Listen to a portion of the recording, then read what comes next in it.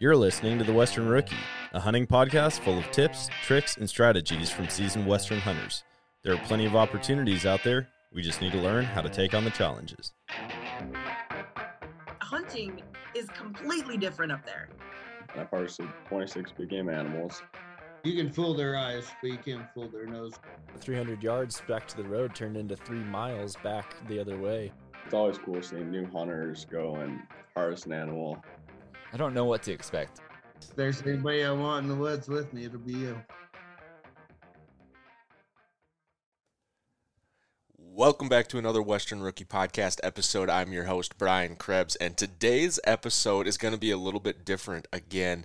We are going to do a recap of September's Archery Colorado hunt. So, for those of you that have been listening, follow along with the Western Rookie Podcast over the course of the summer, you know our group was headed to elk hunt in the same unit that Stephen Walker, a previous podcast guest, actually two-time guest, has hunted quite a bit. He lives in that unit, and so we picked that unit this year to go to. There was 8 of us on the trip, and we did meet up with Stephen, and we'll just go quickly through how the elk hunt went. So, like I said, 8 of us were on the trip. So it was myself, my brother Dean, my brother Dean's daughter's boyfriend, Dakota, who Dakota's been hunting with us for a few years now. Dean and I's good friend Josh from the lake that my brother and my dad live on. And then Josh has 4 brothers, or 3 brothers. 2 of the brothers hunt with us, so Ben and Isaac. Ben has been a part of the elk hunting group since the original trip. I was part of the group since the second trip. Dean's been a part of the group since the original, so that's kind of the 3 OGs. And then Isaac is relatively new. He's been going for maybe 3 or 4 years now, maybe 5. Jared, who is a friend of the Schaefer family, so that would be Josh, Ben, and Isaac. They're Schaefer brothers. Jared's a friend of them. He's been going for about the same time as Isaac, so 4 or 5 years. And then the newest 2 members, well, I guess Dakota's the newest because this was his first archery elk hunt. But then Aaron, who is a cousin of the Schaefer brothers. Aaron's done 2 years with our group. Everybody in the group's elk hunted multiple seasons. And so that's the group. Our truck, I drove my truck. My brother brought his trailer and his Ranger and a majority of the gear in the enclosed trailer. So we decided to leave early because it is a long haul out to southwest Colorado from our house in Minnesota. And we're just doing the math, and we always like to arrive in the daylight. That way you can look at best places to camp. You can kind of see the terrain, the topography. You're setting up camp in the daylight. So we left early at 8 a.m. on Thursday. What would that have been? Let me pull up my calendar quick. We left Thursday, September 14th. Drove all day. We slept in Grand Junction. No, not Grand Junction. Where did we sleep? Slept somewhere in Colorado quick. Got up. We got to the bar called True Grit, which is a pretty cool bar. But that's when the second truck met up with us. They drove straight through the night. They left after work on Thursday, drove straight through the night. We slept in a hotel. We woke up. We met up about noon on Friday. We got to our spot at about 3 on Friday. Found a good camp spot. Set up camp. About 80% set up camp, and then we went glassing and scouting Friday evening. And so camp consisted of 2 12-by-20 Alaknak tents, and then our trailer we unload, and then we use that as the cook trailer. So we set up tables, we set up the flat iron, a stove, all that stuff. Most of our food was in the trailer. And so that's camp, pretty simple. And then we went glassing, and we did not see any elk that night, but I was able to get cell phone reception, and I called Stephen Walker, who lives not too far away from the unit, and we talked to him a little bit, and then he said, hey, I'll come out Saturday morning and hunt with y'all. Specifically said y'all. And so 8 o'clock, Steven rolls into camp. We didn't have the earliest start the first day just because we're, still getting gear ready, unpacking, getting things lined up, putting your packs together. Steven gets there at 8 because he had a couple-hour drive. And so Steven just brought us around on roads for the morning and showed us spots that we could hunt, check out, lots of terrain and a lot of history that he's had hunting these units. And so he showed us around, and then in the afternoon, he said if I was going to go anywhere and hunt, I would go in this spot. And so all 9 of us dove off the road into this big area, get to the bottom, and then we split up into 3 groups of 3, which works out really well to have a caller and 2 shooters. And so each group went a different direction. Hey, you guys go north, you guys go south, we'll go east, and we'll hunt. And so we climbed up super steep terrain that first day. But we got into a pretty decent spot, actually, and started seeing some signs. So it was me and Steven and Ben, who Steven obviously knows the area. Ben has been a killer in our team, shot multiple bulls with his bow. He's the only one that shot a first day bull too, which is pretty cool. And so we started seeing sign. We started slowing down and calling more. That's typically how we like to hunt, is cover ground until we see fresh sign. And when we're saying fresh sign, that's, elk sign that's less than a couple days old, preferably like today, this morning, hours ago. And then we slow up and we start calling. So we were doing that. We were taking breaks, slowly working our way. You just horizontal across the mountainside. And sure enough, we did a couple cow calls, kind of just hanging out. We took maybe 5 steps, and Steven said, hey, I see a bull. And so we all locked down. The bull was at like 150 yards, 125 yards, kind of working towards us. Clearly heard our elk calls and was coming our way.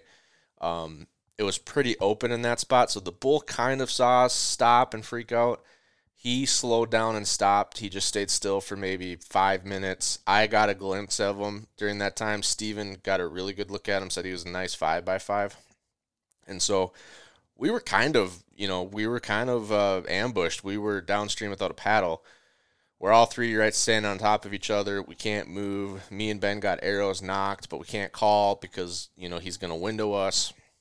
So we just ride it out. And for about 5 minutes or so, he just stares at us. And then he slowly works kind of uphill and a little bit away from us, like quartering away uphill. And so that was our cue to get in a better position. So Steven went straight backwards 30 yards.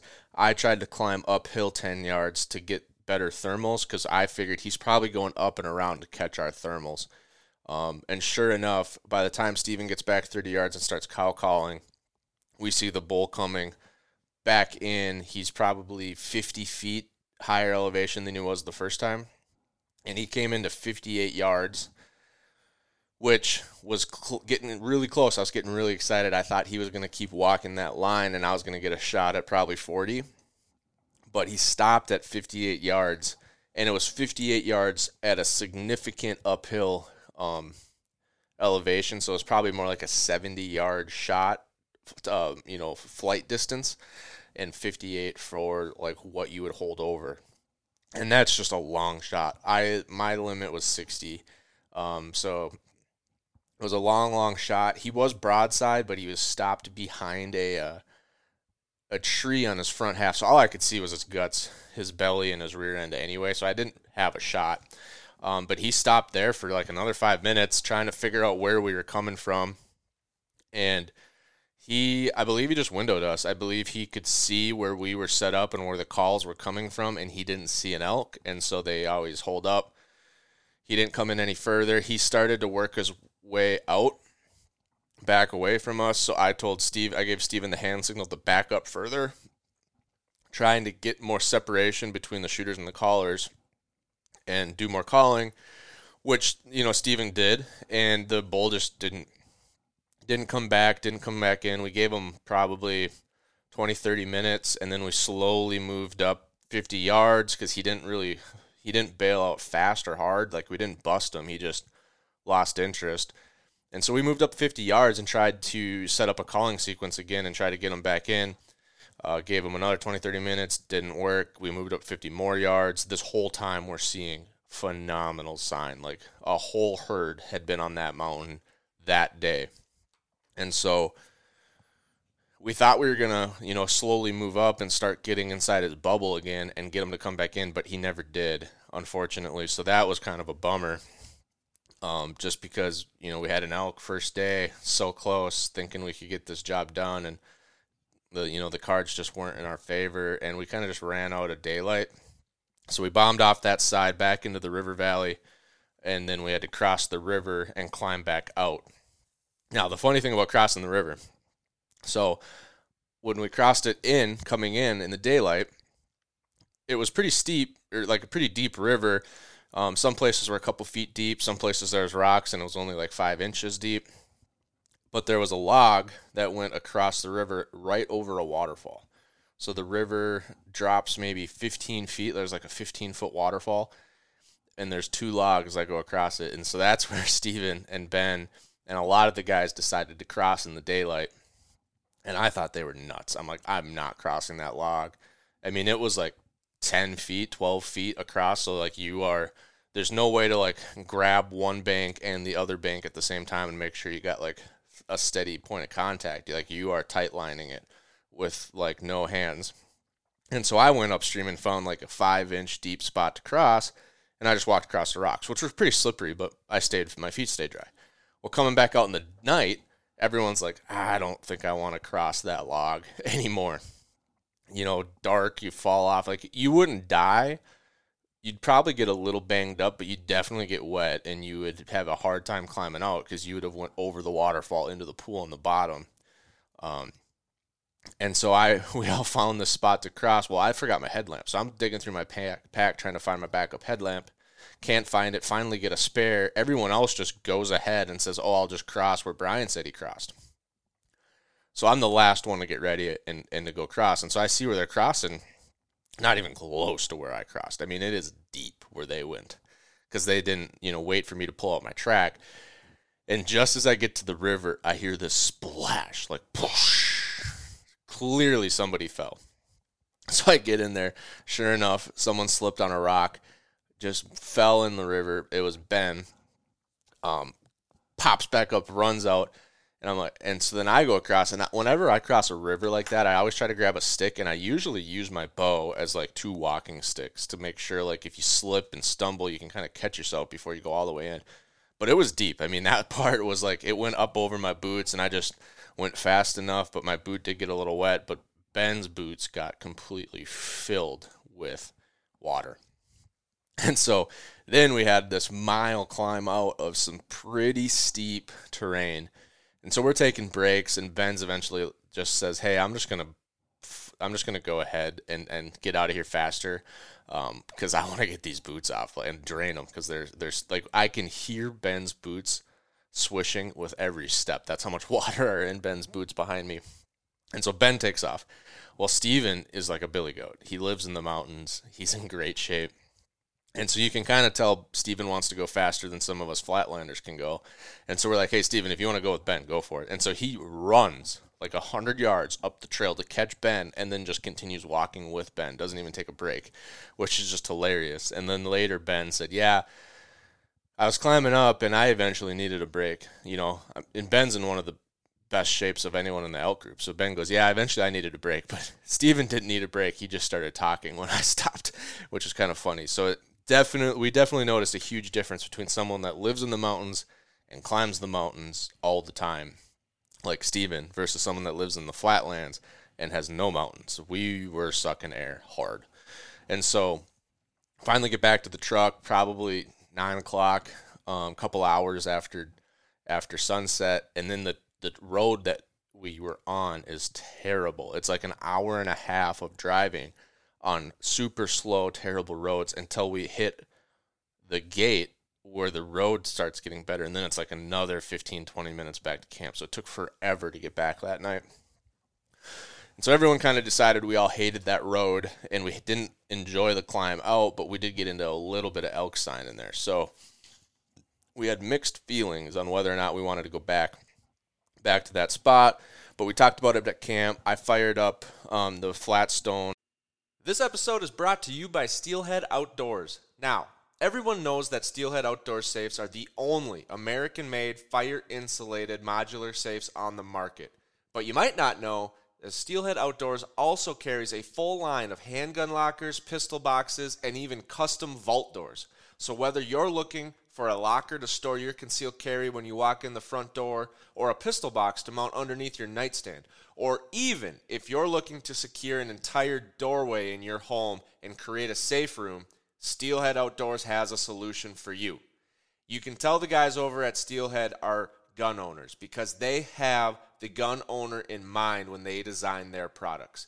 Their handgun lockers are just the right size to store modern-day handguns with lasers, optics, double-stack magazines, and even a backup gun, while their pistol boxes are the perfect size to mount underneath your bed, your nightstand, or even in your vehicle. And when it comes to a custom vault door, they have designed a panic lock and emergency release so you can easily lock and unlock your vault door completely from the inside, meaning you are always safe but never trapped inside. Go to steelheadoutdoors.com to check out all of their security options and pick the right one for you. And made pulled pork barbecue sandwiches because that was Steven's favorite from shed season back in New Mexico this spring when we went with him, and I told him if he comes and hunts with us, I'll cook him some more barbecue. So everyone had that, everyone liked it. Steven takes off, and then the group says, well, let's find some different areas for tomorrow just because that climb takes a lot to get back in there. And we were thinking that would be a good spot to spike camp because it's been on our list to spike camp every single archery elk trip we've ever gone on, and we've never done it. And this was the year we said we were going to spike camp. So we're like, well, if we ever go up that long road again and we're going to go through all the work to get in there, we might as well just sleep there because there's a great valley next to the river to sleep in. And so we said, let's check out a few other spots. And if we get later in the week and we don't have anything better going on, we'll just go back into that area and spike. And so then for the next couple days, we started checking out different spots. Me and my brother in Dakota hunted the next day, and we just started checking out some short spots near camp. Did not find a ton of elk sign on some of these like half-day hunt spots. Some fresh sign, like some elk had been through here, but nothing like a herd was living here. And so we were just spot hopping all morning long. In the evening, we went and checked out a completely different area by truck, and then we went in there a couple miles. Lots of openings that you could glass, but we just didn't see a lot of fresh elk sign there. The rest of the guys kind of got into a little bit of bugling for the next few days, but didn't have any great encounters, didn't see a ton of sign. And so we're trying to like bounce around, find all these different spots. And then I'd say maybe midweek, we found a way that we could hunt. We could take a road up and hunt all the way down. And then when we got out, we would just meet up with a drop ranger. We would drop the ranger at the bottom of the mountain. And that way everyone can hunt like downhill, so it's obviously a lot easier to hunt downhill. And so I hunted with Isaac that day. So it was Dean, Dakota, me, and Isaac all went into the spot. And then we split into two teams of two, and we took two different ridges down. And so Isaac and I got to the head of our ridge, and we still had bad thermals, so we're kind of going slow. We're waiting for the thermals to change. We start getting into where we really wanted to hunt, and a thunderstorm is coming fast.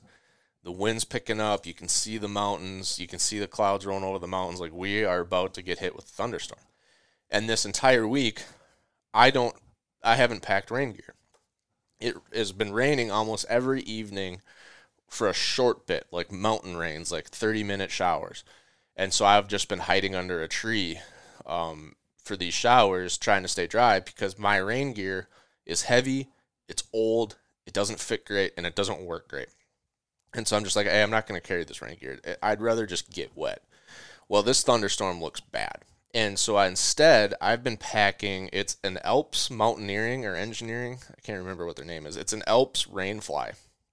And so it's one of those rainflies where you have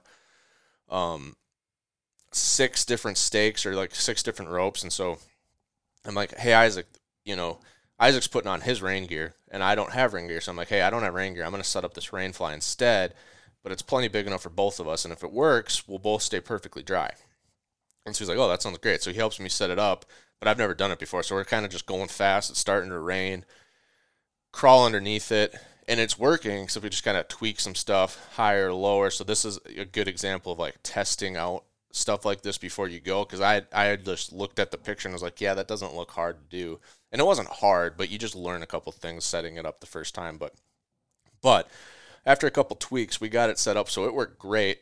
Isaac and I just took a nap under it for 2 hours and stayed 100% dry. And it's half the weight of my rain gear. So I was like, oh, that works perfect. I'm going to for sure not bring my rain gear anymore. You know, I had it at camp, but I just didn't want to pack it because it's so bulky and heavy. And so we roll all that up. We walk a couple hundred yards. We had this old logging road. So it was like nice, easy, flat walking across the side of a ridge. And we finally cut some fresh tracks that looked like a bull. It looked like a raghorn or a satellite bull. It was a mature elk. It was a single set of tracks. It was coming from over the ridge downwards. So we said, hey, let's call. So we set up a calling sequence. Sure enough, we hear a bull bugle back almost exactly where we rode out the thunderstorm. And so we start moving towards the bull. We set up. We probably do a half-hour sequence. Nothing. We get him to bugle like 2-3 times throughout that half-hour sequence, but he doesn't move. And it's midday. It's like noon, 1 o'clock, probably bugling from his bed.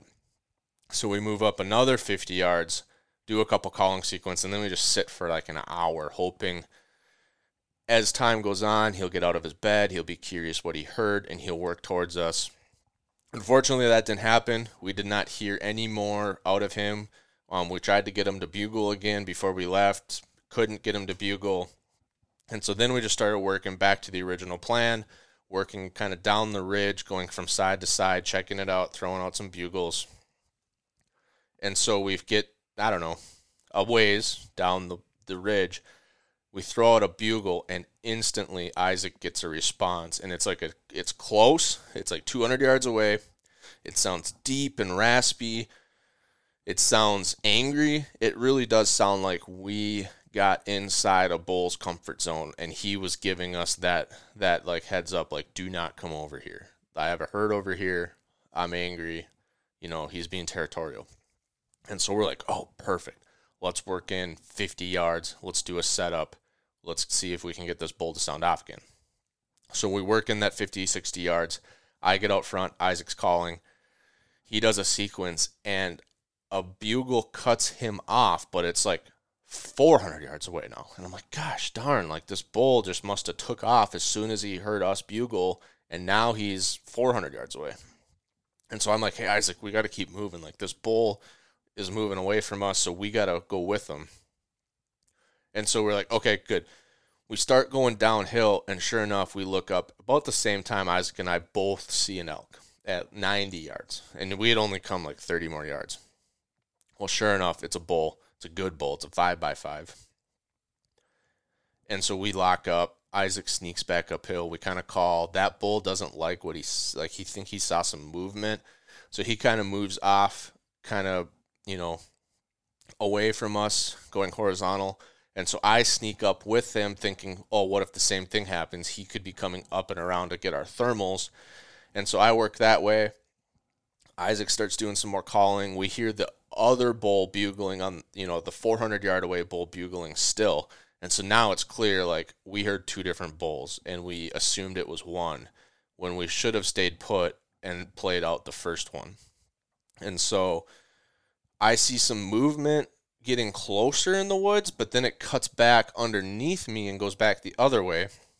And so then I turn around and kind of work 20 yards that way. Turns out it was a herd at 60. So now I'm trying to sneak into this herd at 60, but I got this big opening beneath me that I can't cross because they'll see me. And so the bull and 2 or 3 cows were working kind of at that 60-yard range. Nothing we could do could pull them in any closer. I think they were starting to get a little suspicious by this point because, you know, we walked in accidentally too close to this herd. They kind of saw movement they didn't like. And after that, it was just hard to get them to play and to work. And so, unfortunately, I didn't see him any closer than 60. I never had a clear shot at the bull. All we had was a bull tag. I couldn't have shot a cow anyway. And I didn't even have a shot at a cow. And so that was super frustrating because Isaac and I were talking the whole time, like, let's not be too aggressive because that's what screwed us up. Both of us had got screwed up already in this trip by being too aggressive and not being patient. And so we thought we were going to be patient, and then the whole 2 bulls got us all messed up. We thought it was one, so we started going after the 400-yard bull. Sure enough, the 200-yard bull busted us. And so that was just a lesson to be patient and always consider there could be 2 bulls. Like sometimes it's easy when there's lots of bugling and you're just used to multiple bulls, but we were not hearing a lot of bugling this week. And so we're like, oh, hey, a bugle, great, 200 yards away. Oh, he just bugled again at 400. We were just assuming it's the same bull because these bugles have been so hard to come by. And so that was a real bummer. So Isaac and I kind of walked out trying to go after the 400-yard bull again because the 200-yard bull wasn't playing anymore. And we just couldn't get this bull to talk anymore. I mean, we went in 200-300 yards. We tried to get him to sound off, and he was just quiet at this point. So it really frustrating that he was vocal when we didn't want him to be vocal. And then as soon as we decided to chase him, then all of a sudden he just quiets up and doesn't do anything. So we hunted out the rest of that walk pretty uneventful. We saw a couple mule deer really close. We got into some really gnarly river bottom, creek bottom stuff that we're trying to get out of. And anytime you're trying to leave, the creek bottoms usually look less steep than everything else. And so you're like, oh, let's just follow the creek out. But it was a disaster. It was like the last 10, like it was just so steep in there that I think the creek valley isn't that steep, but the sidewalls are pretty aggressive and gnarly because they're carved out, and it's just too small for the map to see. But it was becoming pretty evident that like this is going to suck, and it's going to suck for a long time. So we just decided, hey, let's just climb a little bit of elevation, even though we don't want to go up because we're trying to get back to the truck. But let's just climb and we'll walk faster. So sure enough, we climb out and we start going a lot faster. And then I found a bugle tube. I found a Phelps game call bugle tube just on the ground. So obviously that was pretty cool. Picked that up. It was signed. If anyone's listening to this and lost a Phelps bugle tube, it was signed like 2020 4x4 at 60 yards, 2021, 4x5 at 40 yards. So it looked like it was a pretty successful bugle tube. That's where the signing stops. I don't know if it's been sitting there for 2 years or if 2022 just didn't have any action for whoever owned that bugle tube. But I kept it. Dakota used it for the rest of the week, but I still have it. So if you lost a bugle tube in Southwest Colorado, Phelps game call, tell me what bulls you shot in 2020 and 2021, and we'll get you your bugle tube back. So Isaac and I follow that out. We finally get back to the truck. We go back to camp. No one's at camp, and we have about an hour of daylight left. And so we say, hey, let's go glass. And so we get out in the truck, drive up to the same kind of glassing area we were at the first day, and we also get good cell phone reception there. So Isaac calls back home because his son had broke his thumb in football. And Isaac he's in the medical field. I think he has exercise physiology degrees. He does like therapy for his day job. So he's very knowledgeable about like hand and arm breaks because he's an upper extremities, provider. Whatever he does upper extremities. And so he's calling back home, checking his son's thumb, hearing what the update is from his wife. I'm glassing. Sure enough, I find a herd of elk in one of the spots Steven gave us, just feeding through an opening. And it's a big herd, like 12 cows plus a bull. And so I pull out the all-in phone adapter. So if you don't know, the all-in adapter, one of the best digiscoping adapters on the market. You put an eyepiece on your optic that's got magnets in it that stays on all the time. It's super soft, it's super ergonomic, so you can still look through your spotter or your binos with the eyepiece on. But then when it comes time to film something, you just take the all-in phone case, touch it to your eyepiece. The magnets line it up perfectly. They keep it square. You don't bump your optic off what you're chasing. And that's a great adapter. You can actually use the code Western Rookie, one word. Actually, what is it? $2. I can't remember what the code is. I think it's $2 for the other podcast. But you can get 10% off on an all-in adapter system. And we always put the code in the show notes. So if you're interested in that, go check out the links. The whatever, I think it's $2 is the code, but I will verify that and put it in the show notes of every episode.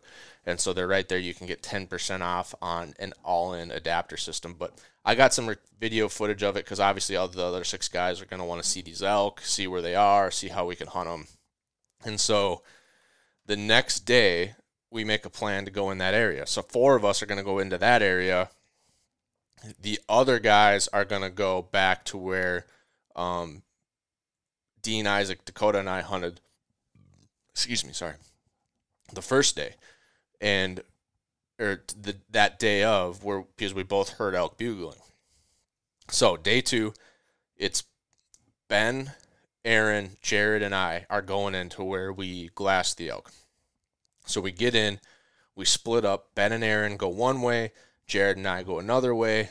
We start hunting. And Jared and I, we get up, we wait for the thermals to change, we start hunting through, and we start seeing some good sign, like fresh sign. There's definitely elk using this area over the course of the summer, but also recently. We're starting to get into recent sign. We get to a spot where it just stinks of elk. And so we hold up there. We ride out a little bit of rain in that spot. And then, we're like, man, should we keep going? Should we stay? Like, there's fresh elk sign like this morning. It smells like elk here. But we're like right off the main trail. And so we're like, we did some calling sequences. Nothing fired up. So we moved up a little bit, did another calling sequence. It rained again, so we hid under a tree. We kept hunting through all these different areas, and everywhere we were going, we're seeing fresh elk sign. Like, there are definitely elk on this mountain, but we're not hearing anything. So we hit up some openings and some valleys. Don't hear any elk sign. We can't even buy a bugle. But we're seeing elk sign, and so eventually I'm like, well, we don't have anything else going, and it's starting to become that like last hour. So I said, let's drop down, because right below us is that exact opening the herd fed through the night before. So let's just sit up on that opening and see if they come through again. So we get into that spot. It looks great. We sit there for probably the rest of our daylight and just nothing. Like, we don't hear anything. We can't see anything. We have no bugles, and so we're like, well, it's just unfortunately wasn't our time. Let's just start heading back to the truck. We got 10 minutes of light left. Maybe we can check a couple more of these openings on the way back. And so we start heading back to the truck, and all of a sudden Jared points, and so I look, and the biggest mule deer I have ever seen in the wild is just bounding away across this opening. I mean, this thing is a tank. I am not a professional mule deer scorer. I am very good at scoring whitetails, but this mule deer, it was tall, it was wide, it had deep forks, it had junk. I mean, it had everything. I really believe this was like a 170 class mule deer, which I think is huge. I know a lot of people shoot bigger mule deer than that, but it was a large mule deer. Other than that, we get back to the truck. We did see 2 mule deer across the trail in the headlamps, 2 bucks that weren't, more like 120-inch bucks, like cool bucks to see, but not as big as that first one. But we get back to the truck, and about the same time, Aaron and Ben are back, which was kind of surprising because they said they were going to go a lot farther. Well, we start talking to them, and apparently they got into elk sign almost immediately, and it was so heavy. Ben said it was the best elk sign he's ever seen in a spot while elk hunting. And we've elk hunted a lot of places. And so they just sat up for 4 hours in one of these little openings or one of the woods where they had some shots and just sat there because there was such good elk sign. They thought like there could easily be elk just milling through this area during the daytime. And so they spent most of their time not moving very much. which is kind of what you want when you're archery elk hunting. Like if you're doing 10, 15 miles a day, that just kind of tells me you're not in the elk. Because when we get into heavy elk, we slow down, we stay put, we call, and you only do like 4 or 5 miles. And most of that's like 2 miles in, 2 miles out. So they held up. They didn't have anything midday, but then they started working for the evening, kind of that area, and doing some calling, and they heard some bugles from their spot that they were held up at. So Aaron was like, hey, I hear that bugle. Do you hear that? Well, Ben has ringing in his ears, so he doesn't hear as good. And so he's like, no, I think that's a bird. And this goes on like 3-4 times as the story goes. And Aaron's finally like, no, that's definitely an elk. And then it bugles one more time, and Ben's like, oh, yeah, that's an elk. And so they take off to chase these bugles. They get into the herd. And they set up Ben's caller, Aaron's shooter. They start calling. Bulls are working. They're calling. They're seeing them. One comes in. There's at least 2, but potentially 3 bulls that were bugling. And it was a long process, like 45-minute sequence of like a calling setup. But it ended with one of the bulls, the smaller of the bulls, came into 23 yards for Aaron. And Aaron draws as the bull's like stepping into his opening. And as Aaron was drawing, he says part of his shot process is he drops his pins down to his target, just like, a lot of target archers do. But he said, as I was dropping, I remember my 40-yard pin hit the back line of the elk, like just came down to touch the elk, but the elk like saw me and like startled and jumped, kind of like, oh,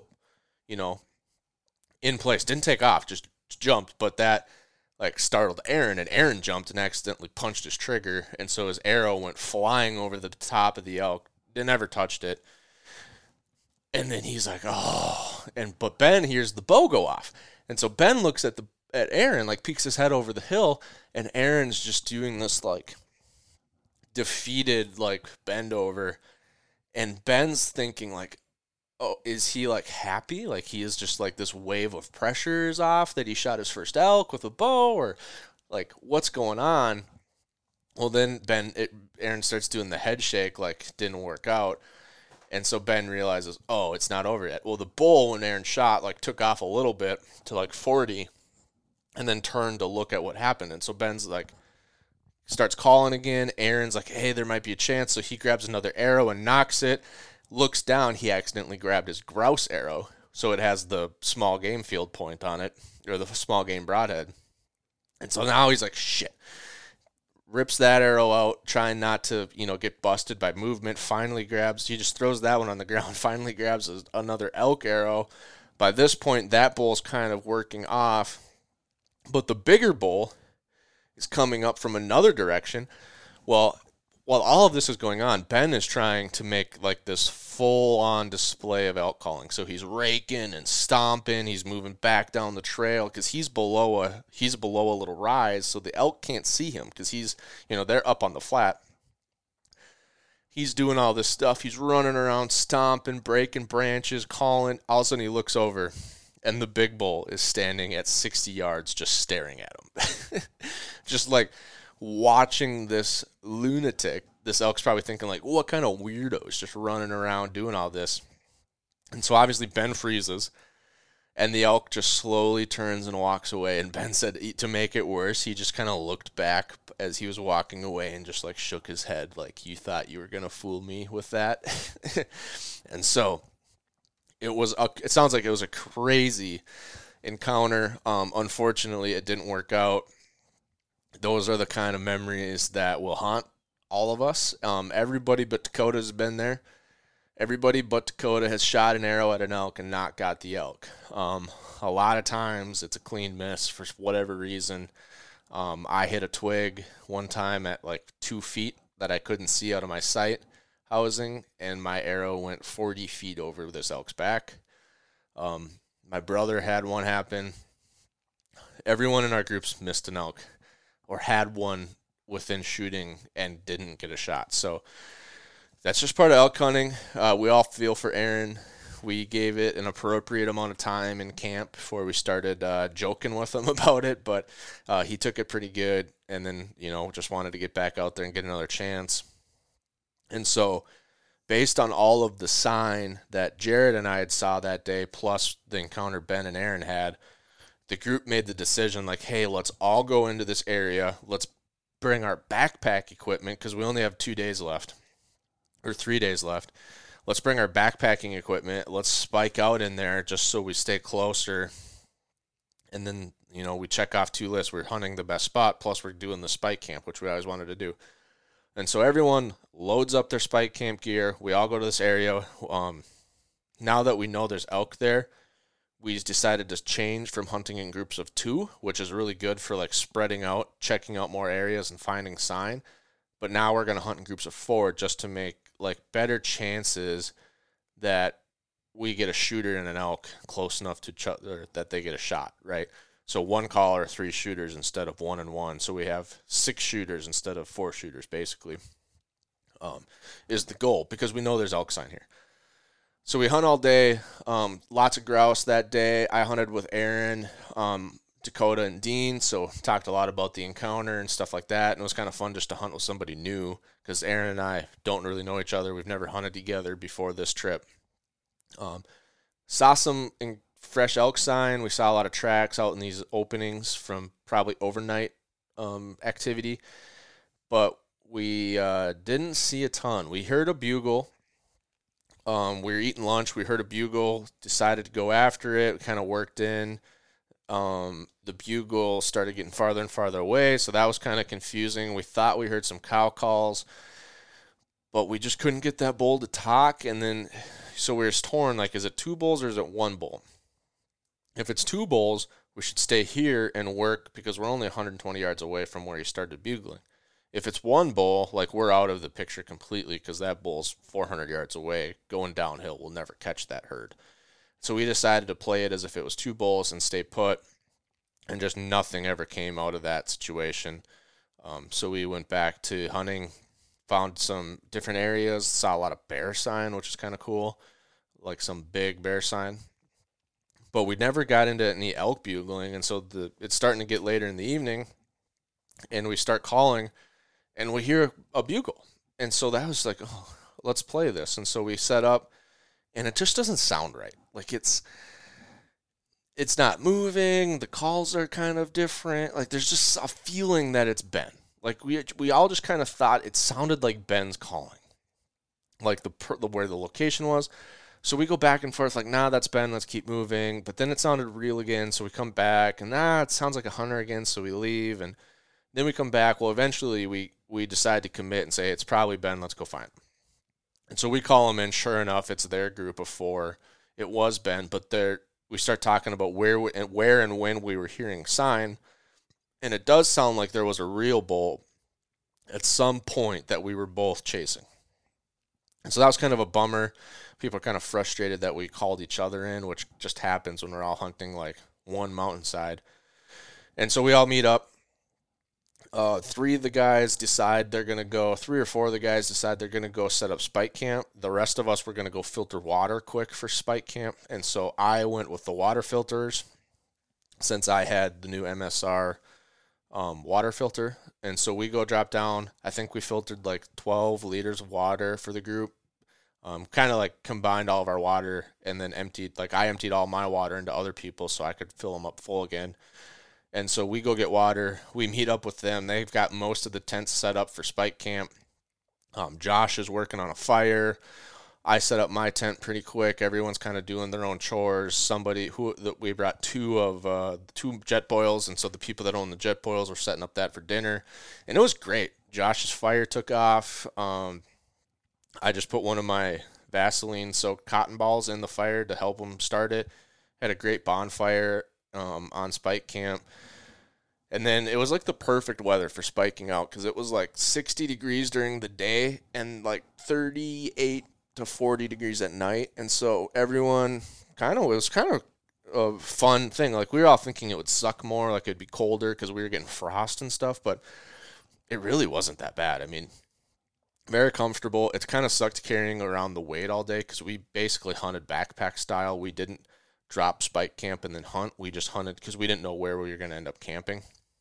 And so we just hunted with our gear all day, and that kind of sucked. But overall, spike camp was super fun. And so the next morning we had breakfast. I did pre-cooked bacon. I was eating a lot of like pre-cooked bacon because it didn't have to be refrigerated. A lot of individually wrapped cheese sticks, a lot of granola. And so I had sandwiches the first day, because we made sandwiches that morning at base camp. But then the second day I didn't have a sandwich made. I just ate bacon and cheese sticks for breakfast. I ate 1,000 calories of granola for lunch, or trail mix for lunch. And then we had obviously supper back at base camp again. Second day, we hunted around. Me and Ben decided to climb up to 11,000 feet just for fun because we were typically hunting between 9.5 and 10.5. And so, excuse me 1 second. Sorry about that. I had to sneeze. Just for fun, just to say we did it. And it was, it kind of was tough. I mean, climbing up there, some steep stuff, but we got up to 11,000 feet, took a quick break, had a snack, and then we started hunting down. I saw some of the freshest elk sign I have ever seen in my life. I mean, this stuff, if I would have got there any earlier, I would have seen it fall. I mean, it was green. It was fresh. I tried to convince Ben to touch it to see how warm it was, but it was pretty loose, so he did not do that. It wasn't a pellet. But there was elk here, like, recently, within an hour. And so we did a calling setup, kind of started slow, like still hunting with arrows knocked and never came across anything. And so we kind of abandoned that and we're just kind of walking around checking out this new area up high at like 11,000, 10'9".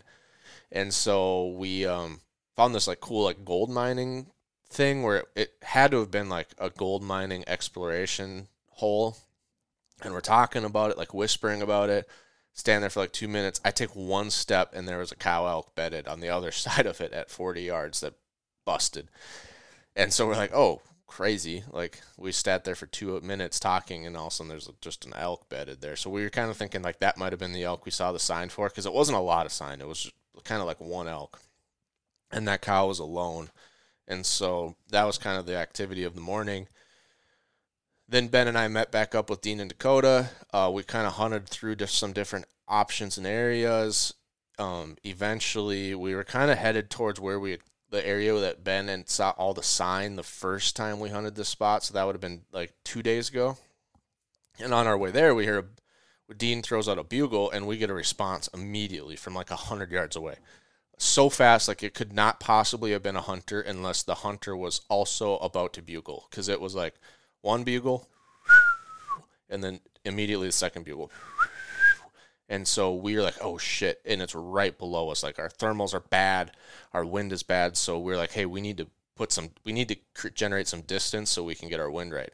And so Ben takes off down the road, and our thought was we're going to go down the road, like over to get distance, and then we're going to drop down to make our thermals right, and then work our way back in. Well, Dean thought we were just going to go a little ways, and then Ben kind of went a long ways. And so we were all kind of confused because we're too far away. But when we start the setup, we start hearing cow calls. And so we start working, but it's super open. So we can see 200 yards. So we're like kind of screwed. Like, we need our caller to be way back in case an elk does come to us, because it's going to see us way before we see them or hear them. Like, it's very open. 200 yards is like the window size here. And so, but the cow calls are getting louder. And so we're thinking like this herd's coming to us. Like, this is the direction they've been feeding. That's the direction I glassed them. Dean thought they might be going above us though. So he's like, well, what if, we should be up there? But we're hearing them down here. And so, long story short, we were hearing the other group working the same bull. And so we got distracted with the cow calls from the other group, thinking the herd was coming to us. The cows are out front, the bull's behind them. which they kind of were, but it was the other group. And apparently the bull did in fact go up. So Dean's worry that they're going to go above us into a different opening was kind of correct. And it was just super frustrating because, you know, both teams probably could have made a pretty good play on that bull or that herd, whatever it was. But we got distracted with each other because our teams were calling more than the elk were. And so both teams were like, oh, hey, they're over here because that's where I'm hearing all these calls come from. And so we worked in towards each other, and the bull went out the side, which is just super frustrating. And so everyone was kind of in, you know, negative moods, I would say, because we just wasted 2 evenings in a row hunting the other group, which is always frustrating. And so we kind of gear up. We all bomb out, hit the trail, bring the trail back to the trucks, bring the trucks back to camp. And at this point, you know, we had one more day left. We'd hunted hard for 7 straight days, not on a lot of sign. We just basically burnt out our best spot because we hunted it 3 days in a row. And so we start talking about logistics. And so the problem was everyone has to be back at work Monday morning. Some people could take a day. Some people really needed to be back at work. And so we're looking at it and like, if we hunt Friday, we're probably not going to, we've never had success in the morning. Our group has always shot our bulls in the evening. For whatever reason, it's just our hunting style. So it's like, if we shoot a bull Friday evening, that is going to take up like all day Friday, obviously, but then like we're not going to get that bull off the mountain until like lunch on Saturday. Then we have to break down camp. That's like a couple hours. And then leave, you know, we're going to basically leave Saturday night. And then we're put in a position where we're going to have to drive straight through to get to work by Monday morning because it's such a long commute with the trailer going over the mountains. And everyone's like, I don't know if I want to do that. I don't know if I want to drive straight through to get to work and then be like, go straight to work. We're not, you know, everyone kind of talked pros and cons, and it came out like a lot of people were feeling like they had a great hunt. We had fun. We had success. You know, it wasn't the point of the hunt's not to punch tags. It's to be out there, and we did that. We spiked out. We got into elk, but we don't really have any more good spots. We're kind of out of leads. We're out of sign. We're not having like super high call rates. Like we're not getting into lots of opportunities each day. So we just kind of did a trade-off analysis and decided, you know, because most of us are engineers, just decided it's not, the juice isn't worth the squeeze. Like we could hunt one more day and we can try it. Sorry about that. Somebody tried to call me. We could try to hunt one more day, but all that's really going to do is like push us into a situation where we're going to have to drive all night long to get home, and nobody wanted to do that. So instead, we decided to have a mountain party. Jared is a phenomenal musician. He has a band. He does covers. He brought his guitar, and so we decided we were going to have a music festival on the side of the mountain. Josh made the biggest bonfire I've ever seen in my life. He started it out with probably a 50-foot stump log, like a chunk of wood that was cut. That was probably 2.5 feet wide, like a 2.5 by 2.5 foot piece of wood. And then he got 6 foot like dead wood, and made like a 6-foot teepee. And that's what we started the bonfire with. And Jared brought out his guitar, and we were singing songs and just having a good time on the side of the mountain, had a couple drinks, burnt out all of our firewood, went to bed at about 3 a.m, and then woke up and started packing up camp and hitting the road. And it turns out it was probably a pretty good idea because as early as we left, I personally didn't get home until 10 p.m. Sunday night. So if we would have left any later, like I would have gotten home at 8 a.m. Monday morning. And if we would have hunted that next day, I would have got home at 8 a.m. Monday morning and had to go straight to work. And that's not shooting a bull and having to pack it out on Saturday. So it turns out it was a really good decision to head out a little bit early, but that was the trip. We talked. I don't know. I think we're going to try to find a different unit for Colorado we just didn't see the sign and the elk that we were hoping for. I mean, we saw lots of sign in some pockets, but we just weren't getting the encounters and the calling that we were hoping for. And so we're going to keep our eyes open for a different over-the-counter opportunity in the future. Next year, I believe, we will be going back to Montana because we should have points there, and we've got a couple spots that we've had success there in the past, and so we'll do that. And then after that, it'll be Wyoming, which is our favorite spot. But yeah, just not sure if that's the unit for us. As far as gear goes, super happy with my food system. The pre-cooked bacon that you can get from like Hormel worked phenomenally well. I packaged them individually in vacuum sealed bags. So I had, I think, 12 slices a day pre-packaged. That's like 400 to 500 calories of that. The cheese sticks worked phenomenally well. I didn't have them refrigerated the entire time, neither the bacon nor the cheese sticks, and they both stayed fresh and tasted great. Great snacks. Trail mix was great. The rain fly was great. I do want to get, obviously, some Sitka rain gear, some lightweight throw over the top rain gear, but the rain fly did work really good. All of my backpacking stuff, my tent, my air pad, my pillow, my bag, all of it worked phenomenally well. I stayed plenty warm with the setup I had, and I think I went to a t-shirt or just my hunting pants and my like heavyweight tee, and I stayed warm. I had with me like puffy stuff that I could have put on over the top to stay warmer yet, and I didn't even need it. So all that gear worked out really, really good. The only thing that I had for gear that I need to update is some of my pants are starting to get really worn out after 6-7 years now of using them. They got holes, so I'm going to need to update a couple pieces of pants, and my gaiters are definitely on their last legs. But they still worked. They still kept my pants dry with all the wet grass, but I think I'm going to need to upgrade my gaiters before next season. But that's it. That's the annual archery elk hunt. Hopefully, in the future we get into more calls, get some bulls on the ground.